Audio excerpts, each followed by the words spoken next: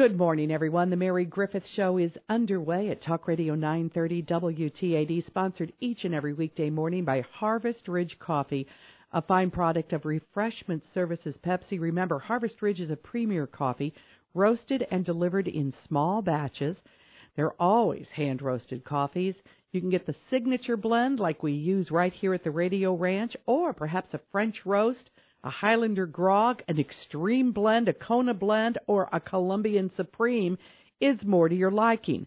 Stop by your local convenience store and pick up a cup of Harvest Ridge coffee as you're out and about today, or have it delivered right to your workplace like we do here at the Radio Ranch, so you can have it every morning.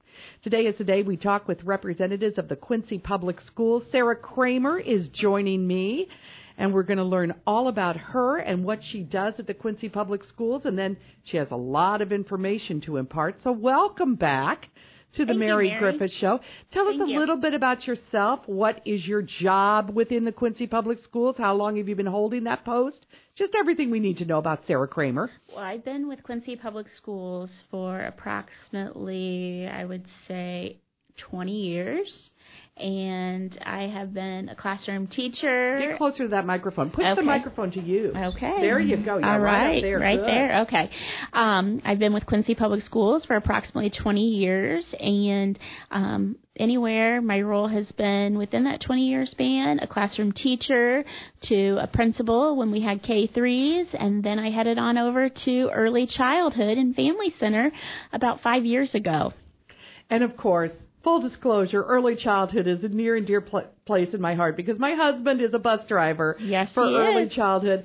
And I tell you, there's nothing that, every day is a wonderful day. When you have 3 and 4 and sometimes 5-year-olds on your bus, those 3 and 4-year-olds can come up with some real great things to tell Mr. Greg. So he's always laughing, coming home with a story to tell about those little ones. They definitely keep a smile on your face and keep you on your toes. They probably tell us some things that their parents and that their families would not want us to know. But we always just think, it's from the eyes of a 3 or 4-year-old. And that's the way that they're seeing the world. And so you just kind of tease through that information that they're giving us. But it's always a bright spot in my day being there at early childhood with our wonderful staff and our great children and the families that we serve. Now, don't think just because they're 3 and 4 that they can't sass back or misbehave, because they can. But by and large, they're pretty compliant with the rules, and they're always glad to see you. And it's a lot different than the 13 and 14-year-old crowd. Yes, you're right, Mary. I think the difference that is hard for maybe some 3 and 4-year-old parents and guardians is we're a school. We're not a daycare. So our programming is a wonderful programming that we offer for the community of Quincy. It's free. There is no cost for any of our programming. And I've been on webinars throughout the state of Illinois, but with Head Start nationwide. And when I talk to other Head Starts, other pre-Ks across the country, the directors and Office of Head Start, Quincy, when we talk about what an asset it is to our program, they're always amazed that Quincy Public Schools is still able to provide transportation to our programming, to our 3s and our 4s, and not just a bus stop. It is door-to-door service where we pull up in front of the house, we wait for the parent or guardian or someone over the age of 16 to bring the little one to the bus, board them on the bus, bring them to school, and then back to door-to-door service. They're amazed also that Quincy Public Schools, in collaboration with our programming at the early childhood level, the special education services that we are able to provide children who qualify,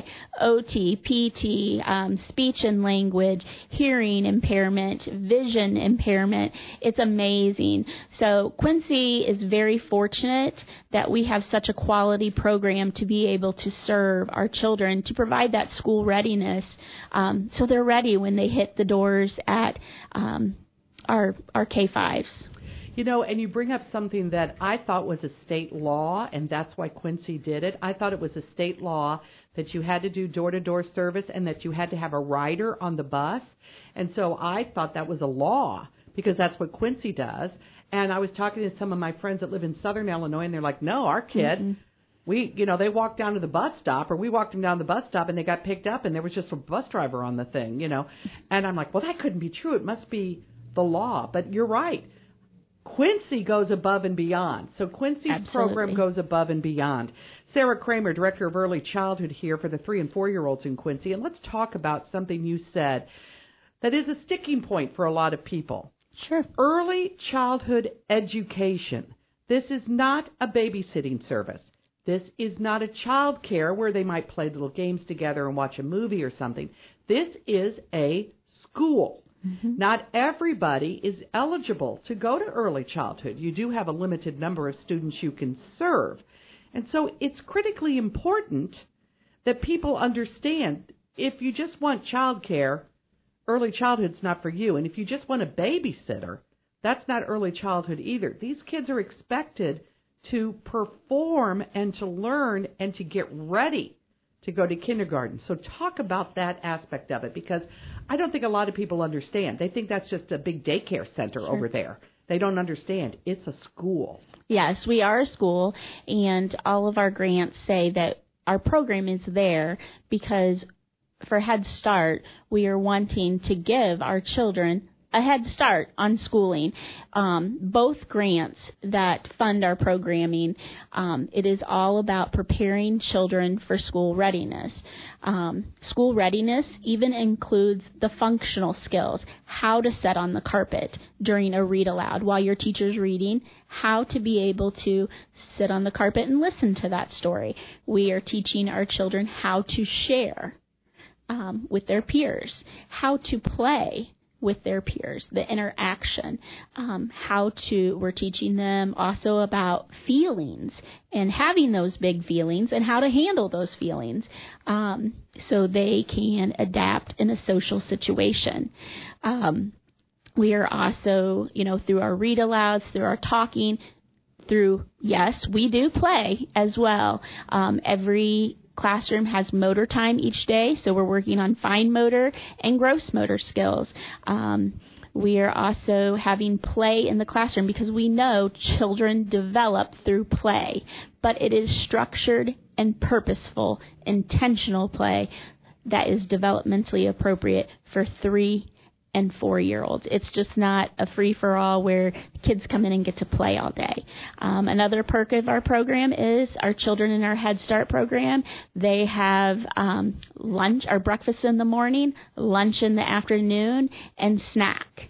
If they're a morning student only, it's breakfast and lunch. Afternoon, Head Start children get lunch and a snack.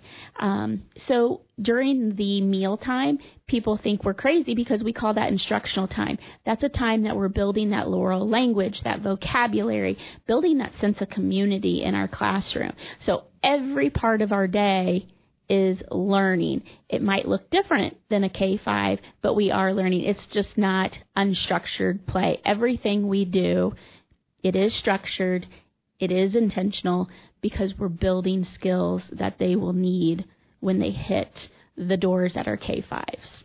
Do you serve lunch in the classroom, or do they go to a lunch room? Yes, ma'am. We serve lunch in the classrooms, and we put all the food in bowls like you would at a dinner table for a family-style meal, and we teach the children to use the utensils, how to serve the green beans on their plate. Okay, we take 1 scoop of green beans, and then we pass it to our classmate who was sitting next to us.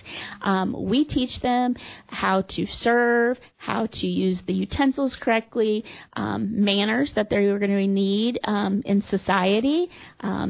We also talk to them like you would at a family-style meal. We're listening to them tell us stories and talk about their day or their animals at home, or what did they like about our school day. Anything the kids want to share with us, or through purposeful questioning, we learn just as much about them as they do about us. So it's a learning time.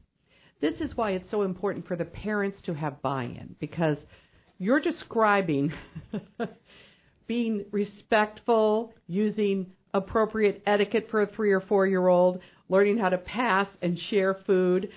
Sometimes these skills are not modeled in their home. However, talk to the public about how do you bridge the cultural gap between people who eat with their fingers at home and you have to use a spoon and a fork at early childhood, people who use foul language at home and that is not allowed at early childhood, people who hit or physically harm at home and that is not allowed at early childhood. And I'll preface that with a great story, of course, from my husband. One day, this little boy and girl were sitting next to each other on the bus, and this little boy was just wailing on this little girl. I mean, hitting her pretty hard. And Greg said, "Oh, no, we don't hit our friends." And the little boy goes, "She's not my friend," like that. And Greg goes, "Well, we don't hit our classmates." And he said, "She's not my classmate, she's my sister." He would have never hit his friend. He would have never hit his classmate. But going home, I guess he thought, school's behind me. I can revert back to pounding my little sister. So we had to learn, no, we never do that, but we especially don't do it on the bus. So it is a cultural norm. You are trying to impose an etiquette and standard of performance that may or may not be what is modeled in their home, but you're trying to get the parents on board, I'm sure. Sure we are. Everything we do at early childhood is a teaching and learning experience. So as you said, Greg had the 2 little ones that were siblings on the bus. And, he's using that as a teaching experience of, you might be able to do that at home. We never condemn the homes or, school has our rules. Homes have your rules. And while you're in the home, we respect the rules that you have in your home. That's your choice. But at school, we first and foremost look out for the safety and the well-being for all of our children. And so we teach that. Everything we do, it's taught. And it is purposeful and intentional teaching. So, bathrooming, we are teaching how to potty train. You might not choose to potty train in your home, but while they're with us for that 2.5, 3 hours in the morning or the afternoon, or with us all day, we are going to work with our children while they're there to potty train.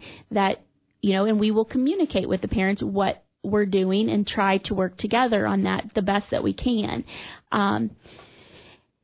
For behavior, of course, we are in contact with our families. Our teachers are calling families, talking about what is developmentally appropriate behavior and teaching that.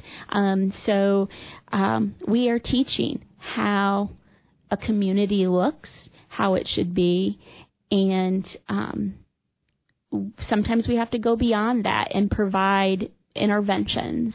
And we provide check-in, check-out. We provide SAGE group, social and emotional group, to help work on that. We have a social worker at school who also works with them. Every classroom, another thing for early childhood is we have 6 family support workers, and they are going into the homes, and they are the bridge really between the home and the school. They are they're doing home visits, they're interacting with the families frequently, and so they know what's going on in the homes, what the parents will share, and what our family support workers see, and we respect that. However, it is our job to protect the well-being of all children and keep them safe, and keep our staff safe. We're talking today with Sara Cramer, and she's the Director of Early Childhood for 3- and 4-year-olds and some 5-year-olds here in Quincy. And, of course, there's early childhood programs at most school districts, so this is nothing new just to Quincy, but Quincy does a great job of it. You've noticed we've talked a lot about social and emotional and behavioral learning. I think they probably learn what a purple triangle is, too, and we'll talk about that because academics used to be what we thought about with school. But now we understand that we can't just teach them academic principles. If they can't get along and interact and behave in the classroom, they can't learn and their peer group can't learn. And it's critical that they're going to be in class the rest of their young adult life They got to get along, go along, get along, so that they can all strive to excellence together. We'll be right back.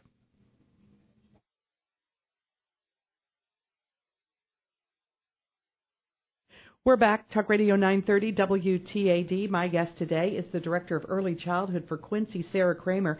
Now, Quincy's program is bigger and in some ways maybe more complex, but bottom line is, no matter where you're listening to the WTAD Mary Griffith Show, there is a program for 3- and 4-year-olds in your community to give them a good head start on school. And we know that there are some kids who are behind the 8 ball right away because they were born with a learning disability or a birth defect, or perhaps they're a little bit intellectually challenged, and we really don't know the extent of that. I'm sorry. Testing cannot tell you what your potential is going to be. So the more you give to a 3- and 4-year-old now, instead of saying, oh, well, they probably won't ever be able to accomplish this. I mean, if everybody who had a diagnosis from the doctor that said you may not walk said, well, then we just won't try to teach our kid to walk, we'll just abandon all hope, that would not happen. Parents aren't that way. So we want to always try to do the most we can for kids within the limitations. And some of that is emotional, some of that is academic. But let's talk about what you teach kids when they're 3 years old, because those little sponges can tell you every single song that they hear on TV, on their cartoon shows. They can repeat every word or even conversations that mommy and daddy have when you don't think they're listening. So surely they can figure out what a purple triangle is. So how does it work academically? Sure. Academically, believe it or not, that we are teaching science, we are teaching social studies, literacy, and math, physical movement, music. We are teaching all of that and more, but it comes through play. So we are teaching them, as you said, songs are great, finger plays. We don't use technology at early childhood that much. If they're in a pre-K program, it's limited to 5 minutes a day or 30 minutes a week. That's part of the regulation of the grant. I will have to say there's too many 3, 4s, and 5s coming in with technology. They're glued to that screen, and that's hindering their language development and their growth in the academics as well. Yeah, and that's very difficult because that screen is such a good babysitter. You know, it's one thing to have it in the doctor's office so they'll be quiet, but there's nothing like having a conversation. Kids are not learning to speak. And what really frustrates me, and of course I've never had children, so as you know, I'm an expert on raising them. Having never had any, I can just tell you exactly what you should do to be the perfect mother. But I'll watch people in a restaurant, and the mother or father will be on their screen, and the kid will be begging for their attention, like, why is this pink? Or what are they having? You know, I've never seen that before, a big stack of onion rings or something. And the parents could not be any less interested in answering their questions. So that natural inquisitiveness is being beaten out of kids by neglect. And like you said, I'm so glad that you don't do, because it's much better for them to play and talk to their fellow student or talk to their teacher. And you talk about science, they're always curious about why things happen. I mean, the first time they see snow, that sparks a whole conversation. What is that? How does it happen? And why isn't it in July? You know, there's all kinds of learning moments that parents used to do with their own children. And it seems to me we're not doing that as much anymore. Parents are busy working, I understand that, but they're also glued to their devices. And kids don't have anyone to talk to them. That's correct, Mary. And I will, it started off, I'm going to bring up a bad word, is the pandemic, that where we were all isolated, and we were off for that short time, and we are very blessed that Quincy Public Schools brought us back to school during the pandemic when some schools were still not in session, and our children had the opportunity to interact with their peers and the adult staff at school. However, parents are their child's first teacher, and they are definitely going to do what you model for them. And So if I could give one piece of advice, if you're not going to take devices, tablets, technology away, limit it, because it is affecting child development.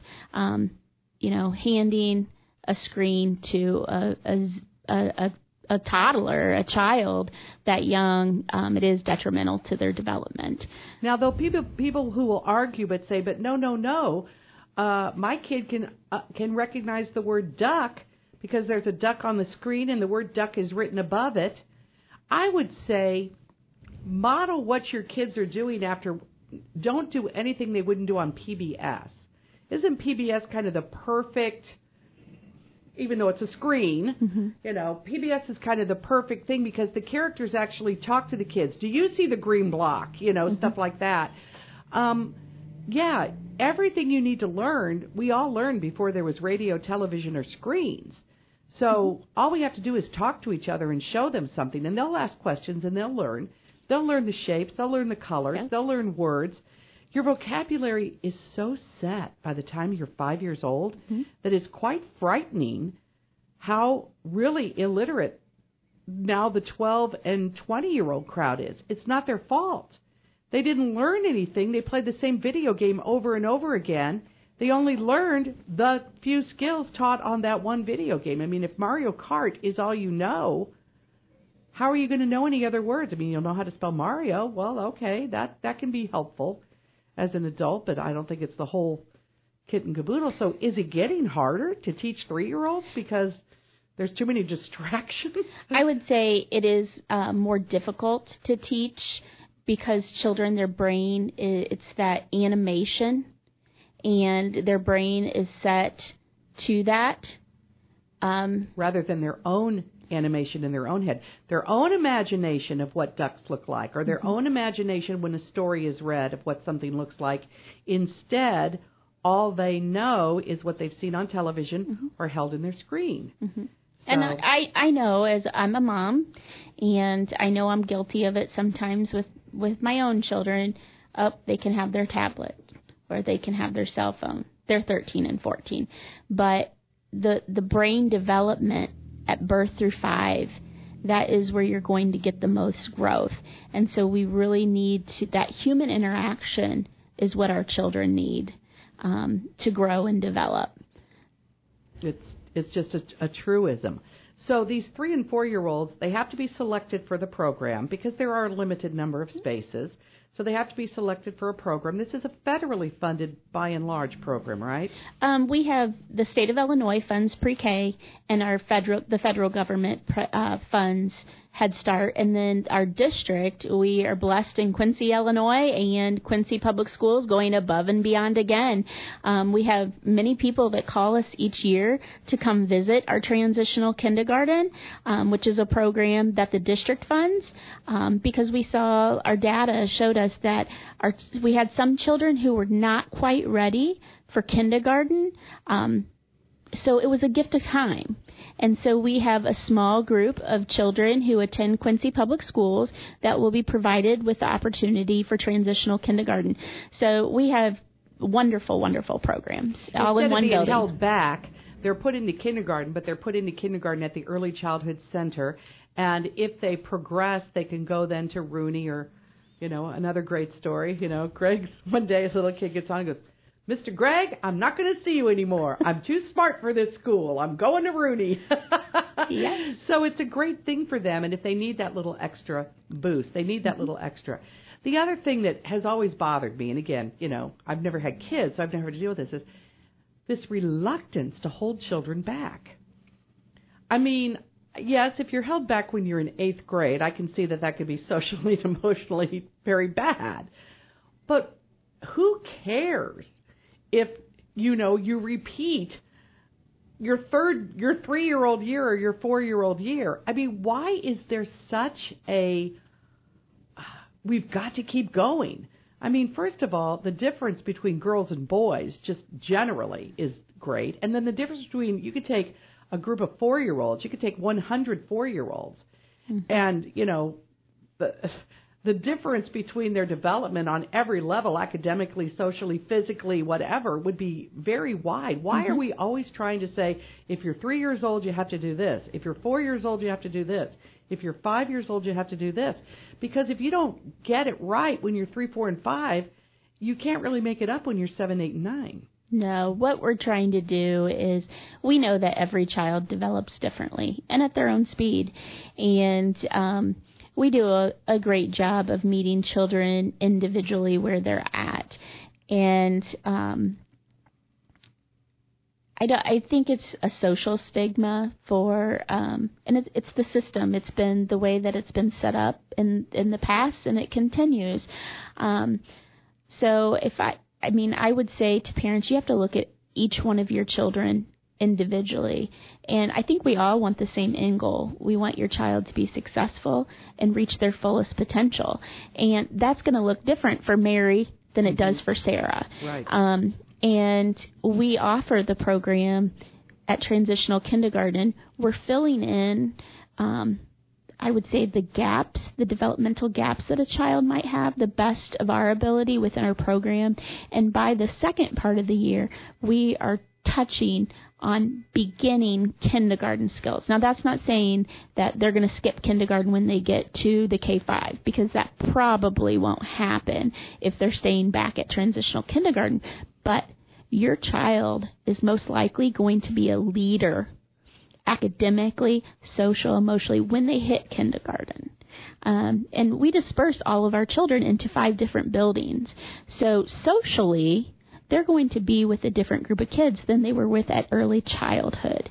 I think it's up to each family to look at what's best for their individual child and weigh all of the pieces that go into making that decision. I will tell you, you said, younger boys and younger girls.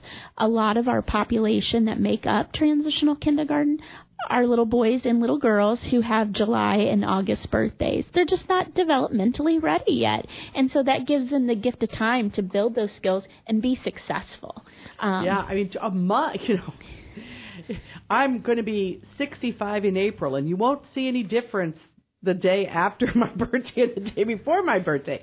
But on April 25th, 1960, I changed a lot from the day I was born to the day I turned 1. So, everything is moving at such an accelerated pace. And if you're not quite up to average, whatever that is, because in true reality, everything is set to kind of reach for the average. There'll always be highly exceptionally children. There'll always be lower children, but everything kind of comes to the average. So if you're really, really way far above, I know recently having a discussion with a family, they're going to advance their child. They're going to skip second grade. They just feel like, wow, this kid is so far advanced, second grade's a waste of time. They may struggle a little bit the first couple of weeks in third grade, but that's okay. They'll make it. And then other people are like, man, we gotta put the brakes on here because this is not working. And the frustration level is unbelievable, and that's kids get frustrated. And that goes back, they do get frustrated. And that goes back to, we want your child successful in their situation, whether it's at early childhood or anywhere across Quincy Public Schools or whatever school system you decide for your child. We want them successful. And that frustration leads to behaviors, because that's how they communicate with us. Well, let's talk about behaviors. And one thing that busy parents with young children, they lose track of time. And they know their kid's going to be 3 years old and wants to go to early childhood in August, but they forget to get them tested. They forget to get them registered. They forget to get them ready. This causes a nightmare. You've got to have a slot for them. They've got to know their teacher. They've got to get ready. They've got to know things. So talk a little bit about some upcoming events that will help the parents get their kids ready to take advantage of this, like you said, this great early intervention of Head Start. Sure. Pre-K for all and Head Start, they determine the guidelines that we have to go by for enrollment of our children, for your child to qualify. So you just can't come in and say, Miss Sara, we would like to put our child in your school. There's a process that we go through, and as I said, the criterion is set by federal and state guidelines.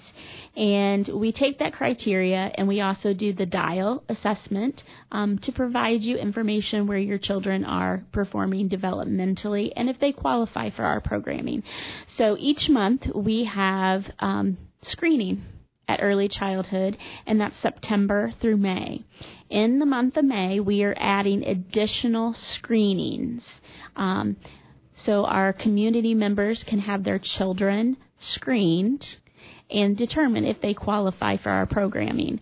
In the month of June, we will have 2 days where we do screening as well. June is our last screening for fall enrollment. So it's very important that as soon as your child turns 3, you bring them in and get them screened. Even if they don't qualify for our program, you're going to know where your child is developmentally and where to go and what to do for your child. But part of our screening process, you call 217-228-7121, and you ask to speak to Mr. Glenn, or the secretaries can help you schedule a screening. I will tell you, our screenings are all full until April. And so we are adding extra screenings. So the moment, if you know your child is turning 3 at the end of February, you should have already called and got your child on our screening for March. So community members, please start thinking about that now. Call, get them screened. Make your appointment before your child's 3rd birthday. We will screen them once they've turned 3 on that month's screening date, as long as you have an appointment. Your job, your responsibility as the parent is to make sure that you bring the following documents with us. This is not a Quincy Public School requirement. This is grant requirements that we must have on file because we are audited. You must have your child's most recent physical. Great time to see your doctors for well visits. Dental. If you don't have a dental, we have ways that we work with. We have a resource that we bring into school, Safari Dental. We just have to have parent permission for those checkups, and we'll do that in December of this coming year, so that'll help you out. They also have dentists at our community health fair in August, so that piece we can wait a little bit on that piece. You must have your most updated immunization records turned on, as well as 2 forms of the adult's income. If you're not working, you just sign with Mr. Glenn a form that states that you are not employed, but any type of income you receive from working or assistance, you need to report that with Mr. Glenn, and then your child's original birth certificate. If you do not have all of those pieces turned in, your child may not start school when they're projected to start, because the grant says we have to have all of that in, and again, we are audited. So if you want your child to attend early childhood, call 217-228-7121 and schedule a screening. We will screen your child. The screeners will inform you if your child is accepted into our program based off of the criterion, and then we will let you know when they can start. Okay. And remember, it's not necessarily low-income children only. Children can be from very high-income families and still have some developmental delays. Correct. And get your kids screened, because the best thing will be like, oh, my child has right on target. Or if there is a problem, don't you want to know it when they're 3? Why wait until later? So it's just a great way to go. Thank you so much, Sara Cramer. Folks out there, remind everybody you know in your neighborhood. If you know somebody that's got a 2-year-old, say, hey, I don't know when the birthday is, but let's try to remember to call early childhood and get that screening. You get the screening whether they're going to go to school there or not. It's just a great idea to get a screening. Yes, tell your friends and families. It's never too early to think about it, even if you don't want them to come with us when they're 3, but you want them there when you were 4. Go ahead and get that screening so we can get you on our wait list and get you in. Tell your friends and family in the community of Quincy, and Quincy Public Schools does a wonderful job providing this service. Thank you so much. Thank you, Mary.